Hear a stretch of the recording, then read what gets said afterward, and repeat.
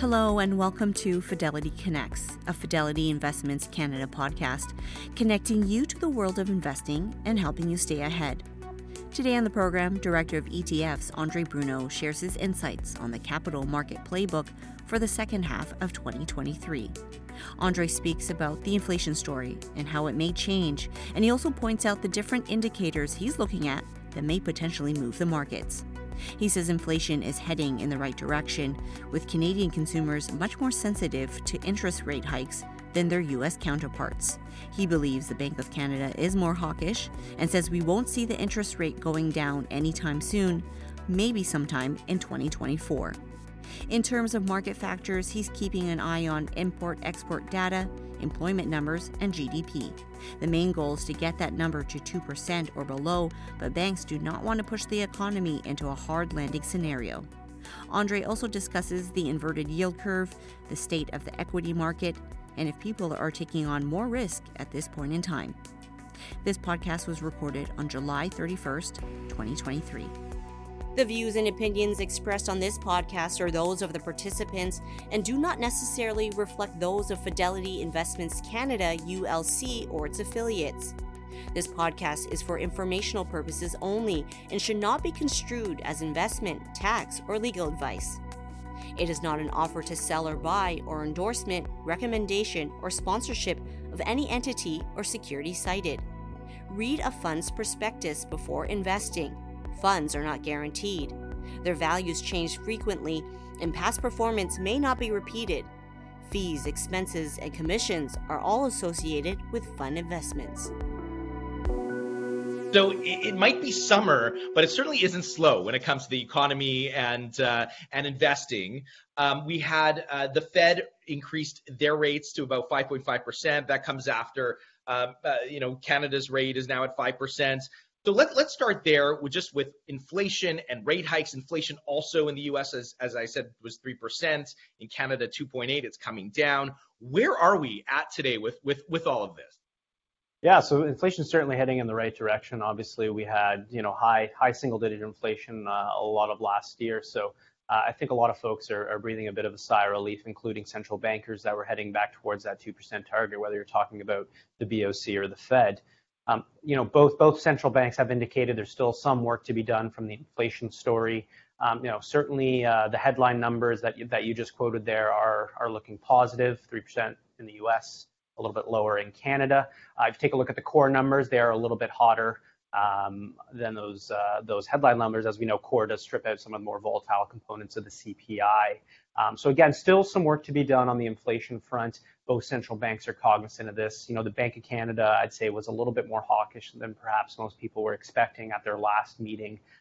Again, still indicating that inflation is running a little bit hotter, and they think they're going to get to that target a little bit later than they had initially anticipated, citing still a hot housing market that they believe is going to continue and place upward pressure on inflation on a go-forward basis. So, all around, just kind of high level, we are trending in the right direction. There's still some work to be done. There's still the door is still open for some potential further rate hikes from both the BOC and the Fed later this year. I will say markets aren't pricing in a super high probability for either of those events happening, but markets aren't always 100% correct. So do keep an eye out for that. We could still get a couple more hikes out of the Fed and the BOC respectively. So going forward, what would you be watching to indicate there might be more rate hikes ahead, or maybe even rate cuts? What are you sort of watching in terms of the economic indicators to help you think about what could happen next? Yeah, I certainly think there's still, again, as I mentioned, there's still some slack on the CPI story. So, given how long inflation has persisted, I think, the main focus and of course, inflation is a main mandate for both these central banks. But they do certainly want to get that number to 2% or below. Obviously, both central bankers are cognizant of the fact that they don't want to push the economies into a hard landing scenario. So I think they're going to be careful to try to stick handle that, and I think they've been trying to do that all year, at least since the rate hike cycle has been started on both sides of the border here. But for me, obviously, keeping an eye on those inflation numbers, PPI numbers, which are producer price index numbers, which is kind of just that. It's inflation for producers. So what are people paying for inputs? That's obviously kind of an upstream number of CPI. So obviously keeping a close eye on that. Export prices is another couple data points that I keep an eye on. That again is kind of upstream from the CPI print. So those are things I'm keeping an eye on from an inflation perspective. Taking a little bit step back and just talking a little bit more generally, obviously, employment is an important number that I'm keeping an eye on. It is a lagging indicator for overall economic activity. We have been starting to see some cracks from that perspective.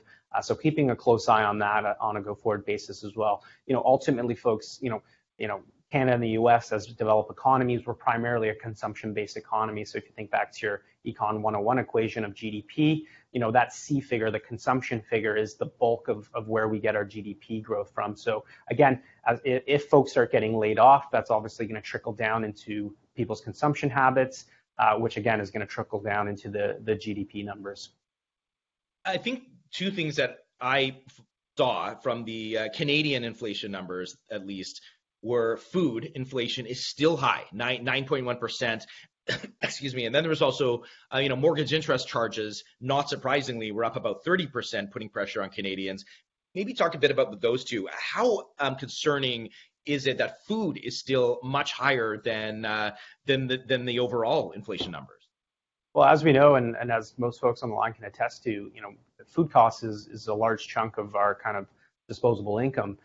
So that kind of hits every single Canadian, all the way up from the working class all the way up to the higher class of folks.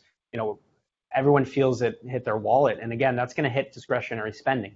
Food prices remain high, as well as you mentioned interest costs there as well. Obviously, that is that factors into overall housing costs. As we know, housing costs is super large for a lot of Canadians. The old rule was try to make it 30% of your income.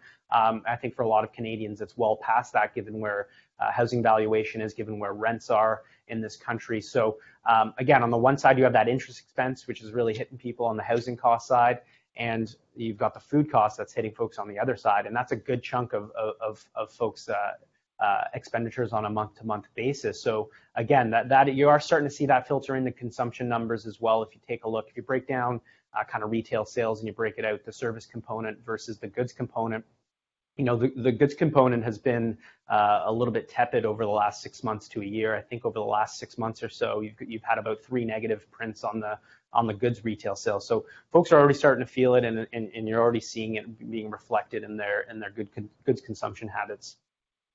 That takes us to maybe another big news of last week was GDP numbers in Canada. May was at 0.3%. Year over year, May was about 1.9%. But there was this June flash reading that Stats Canada is saying that the economy is actually contracted by 0.2% in June, which I think for Q2 was about 1% growth. That does seem to be slowing. What do you make of that? Yeah, and again, I think it comes down to consumption as well. I think rising debt costs for a lot of folks is certainly hitting their wallet, coupled with inflation. I'm not terribly surprised that we're getting into cool down. Again, the yield curve has been predicting a recession for quite some time, whether you're looking at Canada or the U.S. So the numbers aren't terribly surprising. I guess the bigger question is this just a temporary slowdown for Q2? Are we going to, return back to, maybe not super strong growth, but still remain positive? Or, is this signs that down the line we're potentially heading into negative territory and potentially getting into that recessionary environment? When you're looking into the numbers and sort of the data points, do you notice a slowing? I mean, it sort of feels like things just sort of in my own life, that work life, things maybe slowing a little bit. It sort of feels like maybe things are slowing down. Do you notice that as well, that maybe the rate hikes are starting to work? Yeah, I mean, certainly if you take a look at ISM numbers, which manufacturing numbers, they're certainly not super positive. I'm talking on U.S. figures here specifically, although Canada figures are similar as well. So there are certainly some cracks in the economic data. You are seeing some warning signals there as well. If you take a look at the employment numbers in the United States, very interesting chart to take a look at. If you look at job openings, they have been trending lower. That's typically the first thing you kind of see from an employment situation when things start to deteriorate from the employment front. That's kind of the first shoe to drop. And then, conceptually it makes sense. If you're a corporation, the first thing you do is you put a hiring freeze on. The next thing you do is you perhaps stop re-upping on, contract or temporary workers. And in fact, we've seen those numbers dip lower as well. What that typically translates into is you start to see an uptick in initial jobless claims, which in fact is what we have been seeing in the United States. So there are a little bit of cracks there in the employment market. Unemployment rates are still super low in the United States. The last employment figure in Canada, we did tick up very mildly on unemployment, I believe 0.1%. So nothing super concerning just yet, but certainly a couple data points to keep an eye on as we move forward here in the back half of 2023. There's a question from an advisor came in. How long does it take for a rate hike to impact inflation and the BOC? Everyone keeps talking about it takes time, for these rate hikes to factor into the economy. How long does it take? And is that what we're seeing now? It's finally taking effect. Yes, that's a good question. If you go to the academic literature, it mostly says, it takes anywhere between 6 to 18 months for rate hikes to filter in. There's no strong and hard number. Obviously, the economy has, a multitude of variables, and depending on what regime we're in, that rate hikes can come in quicker or slower, depending on a multitude of factors. But I think it's a good point. I think you are starting to see, rate hikes filter in to the economy. Again, the Canadian consumer, and I've said this before on Fidelity Connects with you, is the Canadian consumer is a lot more sensitive to those interest rate hikes relative to the U.S. counterparts, both because our personal debt levels are much higher than the American consumer, and also as a function of just how our mortgage market is currently structured, with about 50% of folks having variable rate mortgages. The 5-year term that people can fix at in Canada is also a factor. Obviously, we know in the United States you can term out to 30 years. So again, Canadians a lot more sensitive to those interest rate hikes, and I think you're starting to see that. Although you're not seeing it in the housing market just yet. I know we did get a bit of a slowdown, but we're certainly resuming kind of the upward path on housing valuations here in Canada. Yeah, and there's still a lot of rate hikes to work themselves through the economy. We've had a lot this year, so there's still more to go there. Well, that's just it, and especially with housing too. As some of those fixed rate terms roll off and people have to refinance their mortgages, you'll start to see more pressures on consumers as that happens as well. And I just wonder also just the fact that, the numbers that are coming out now are being compared to kind of peak inflation numbers that we had last year. June, July, August were the highest, out of the last several months. So is there something there also, just the fact that we are, the year over year number was so high last year. Could it have been as high this year because it was so high last year? How does sort of the annual numbers kind of maybe impact where inflation goes? Yeah, so what you're describing is what economists would call the base effect. So again, when you're coming off a higher base, your rate of change is naturally going to go down. So there is a bit of that, of course. What you need to appreciate is even if we get to 0% inflation, it still means our prices are elevated rather in reference to, say 2020. So that's something that people have to understand. Even if we get to 0%, we're still remaining at these high elevated levels. We're still going to feel it at our pocketbooks every time we go into the store to buy our goods and services here. So there's certainly a bit of that's evolved. Obviously, you go back a year, prices were still high, prices are high today. That rate of change is going to go down. If you think about 2021 versus 2020 we had no inflation. 2021 we had much higher prices. Obviously, that the magnitude of change is going to be much, much higher there.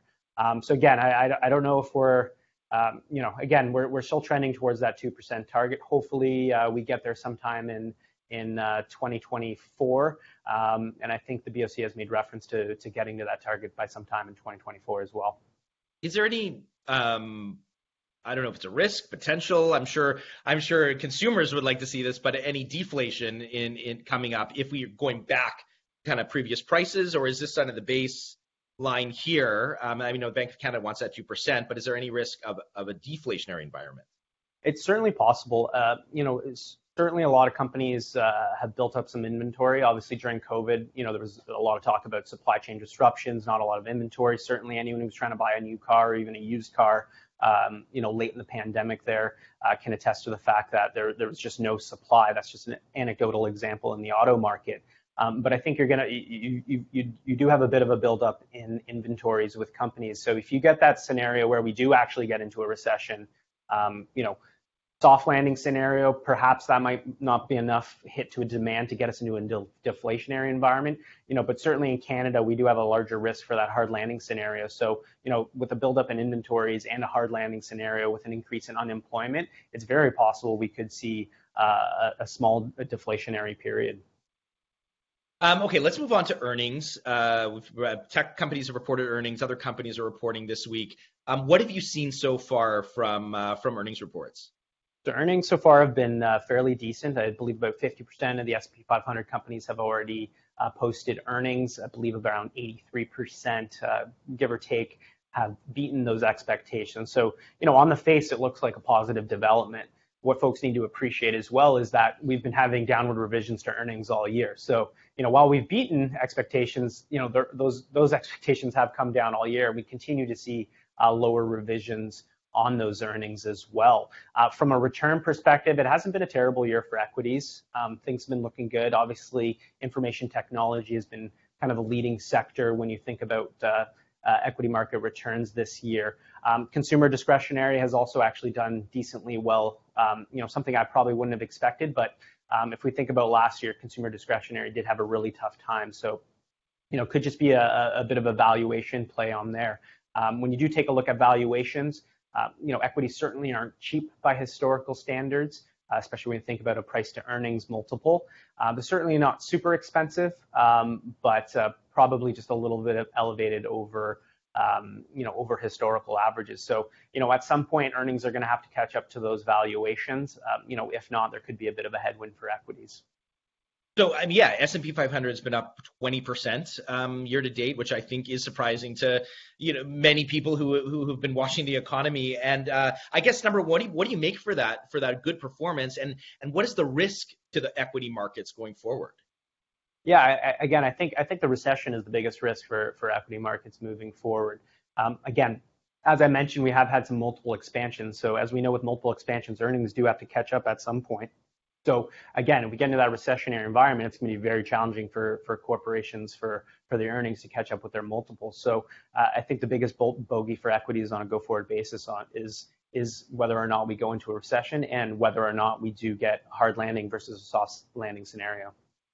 Just on where money's going on the equity markets, are you finding that, and given how well the S&P's done, are people taking a little more risk now, or are they still sticking to more conservative and defensive investments? Yeah, June, there was certainly an uptick on people allocating to equity risk. I'd say for the first kind of 5 months of the year, we didn't see a ton of that. So a little bit more of a risk appetite in June.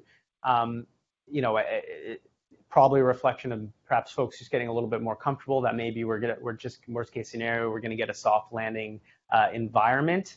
Again, the breadth of returns did improve in June as well. Again, the first 5 months of the year was tech leading the way, so we have seen a better breadth in returns in June, which is positive for equity markets for sure.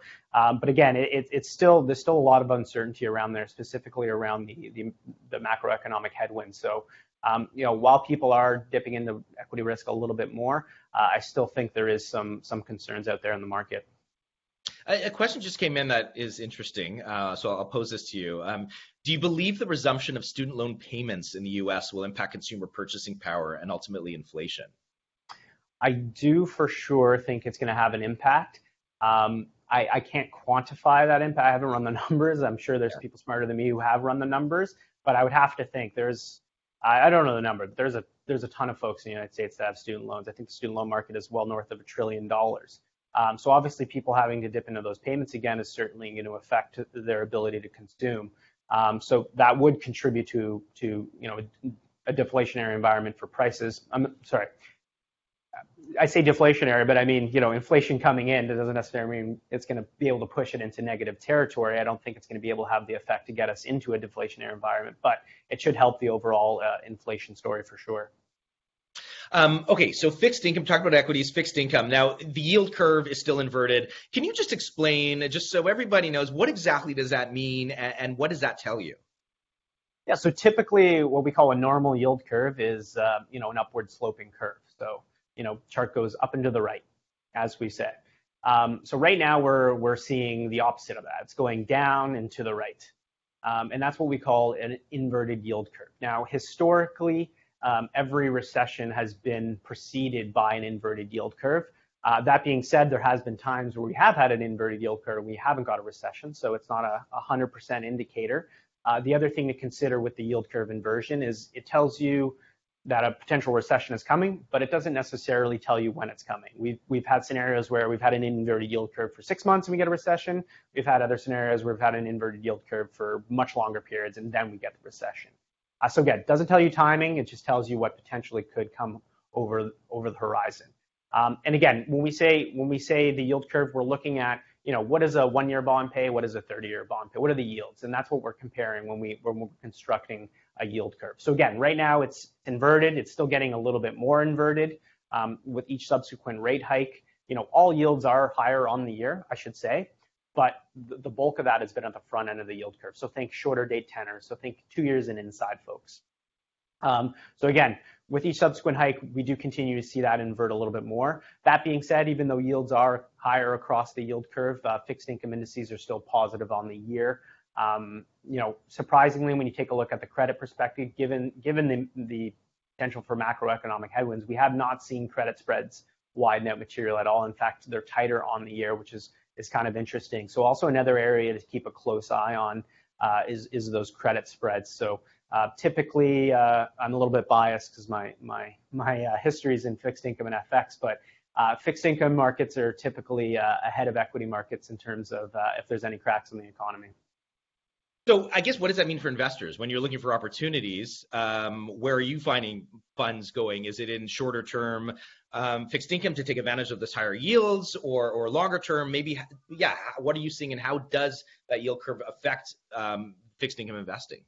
We have been seeing some rotation in a longer duration this year, but I'd say a lot of the demand is still on that front end of the yield curve. So shorter duration instruments, whether that's cash products, money market products, or just fixed income corporate credits that are inside a 5-year tenor. And again, it's simply a reflection of typically it's lower risk on the short end. When you think about corporate credits, so we're talking corporate bonds here, folks. You've got a lot more visibility on a company's cash flows and default risk over the next 5 years than say over a 10-year, 15-year time horizon. So folks are trying to remain at the lower duration, so lower interest rate risk area. We still are in a potential, we still are in a rate hike cycle ultimately, but you're also just getting tremendous yields, north of 5% yields with little duration risk and with a lot of products, little credit risk as well. So a lot of folks are favoring that front end of the curve. I think it's going to be really important to keep an eye on that position, especially as we go into Q4 and specifically around Q1. There is going to be that inflection point where, we can see the iceberg coming and a recession could potentially happen. And there's going to be a time when you're going to want to rotate into those longer duration products to provide that downside protection for you in that recessionary environment. If we are at a level where fixed income we're not sure about rate hikes, but we're getting to that terminal rates. What does that mean for investors? I mean, is now an attractive entry point because rates may not rise, but they could fall again at some point, so you get some of that capital gains going forward? Yeah, certainly. So, the thing to consider at the front end of the curve, so shorter dated securities or money market securities is, you don't necessarily get the same equal amount of windfall in a recessionary environment. So, let's think about a 2-year bond, for example. Let's just call it a bullet bond, so it has a 2-year duration to make the math easy. If the Fed goes from 5.5% down to 0%, and let's say the 2-year follows and goes all the way down close to 0%, just in this hypothetical example, you'd be up 11%. Take the other example, take a 30-year bond. It has a duration of about 21. If you go down, 50, 60 basis points, you're equal to that 2-year bond going down to 0. So the magnitude of move on the long end of the curve relative to the short end of the curve needs to be a lot less for you to make the same amount of money. And again, that's why folks flock to longer dated treasuries in those recessionary environments. As all interest rates fall down, you've got that positive return on duration for you on that long end of the curve. The other thing to consider with the short end of the curve as well is you do have that reinvestment risk. So say we do get into a recessionary environment, all rates start to come down, your 1-year note, your 2-year notes start to roll off. Now you've got to reinvest in the lower interest rate environment. Again, that's another reason why folks do flock to more duration in recessionary environments. Okay, that's great. So moving on from fixed income, actually, there's one question before we move on. I'm going to ask you from the advisor. Do you believe the market is optimistic, realistic, or pessimistic about future rate cuts? Right now, I think they're underpricing the probability of another rate hike, whether it's in Canada or the US. So right now, if you look at the probabilities, I think it's around 30%-ish probability that we're going to get another hike in from the BOC and the Fed. Personally, this is just my view. I think we will get another hike out of the Fed and also potentially out of the BOC as well. Given the hawkish statement that the BOC had at their last meeting, I would be more, if gun to my head, I would bet on us getting at least another hike from both central banks on a go-forward basis.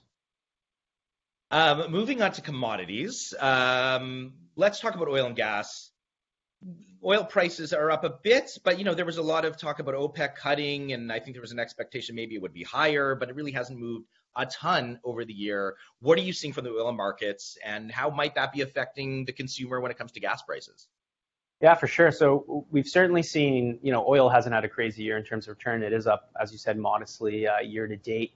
Gasoline prices are up a lot more year to date. So, the difference between those prices is something we call the crack spread. So the crack spread is just the difference in price between crude oil and some of its derivatives, in this case, gasoline. So we've seen crack spreads widen this year with gasoline prices up a lot more than crude oil prices. That's probably why, even though you've been watching the financial news and seeing crude oil prices, be up modestly and wondering, why are gas prices not at a more reasonable level? Because we're certainly off peak oil prices relative to, last year.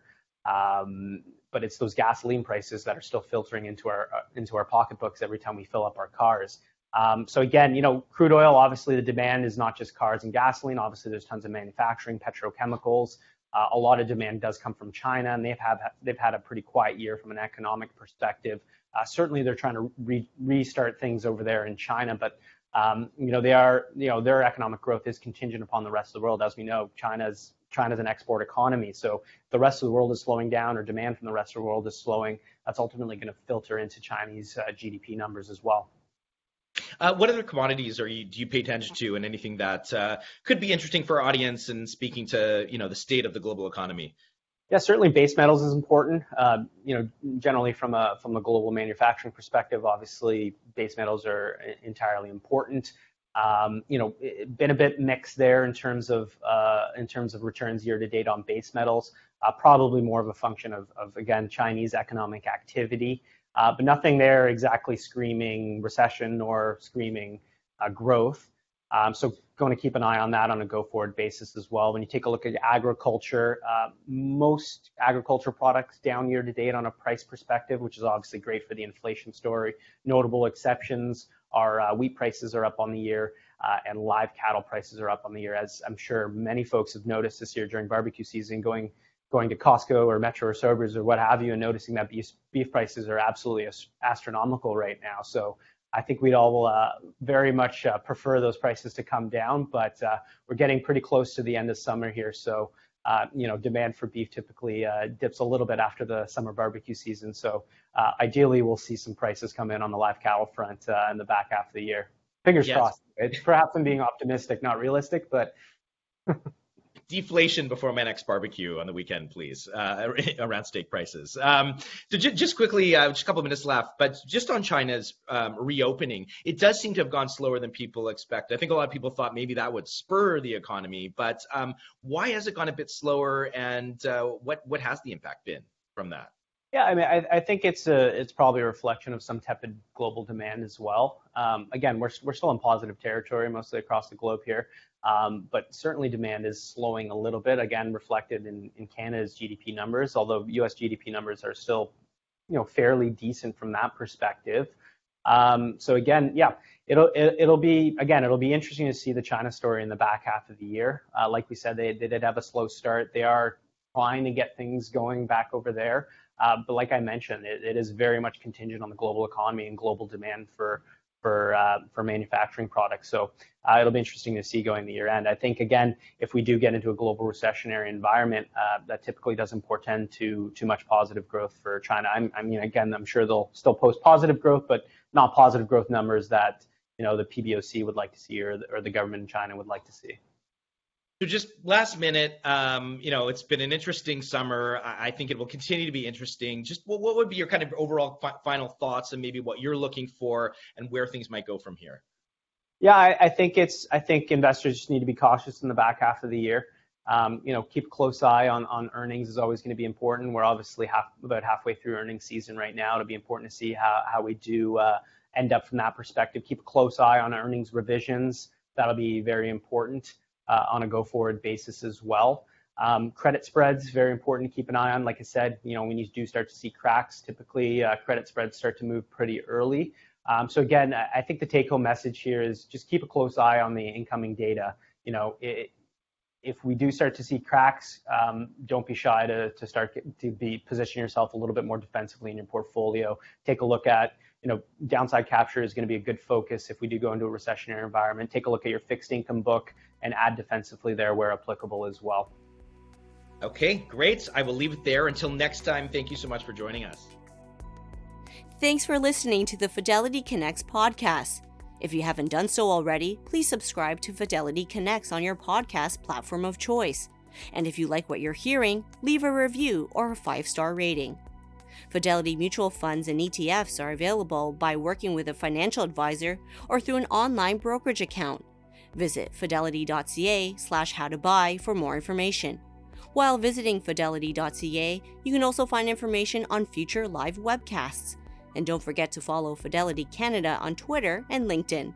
Thanks again. See you next time.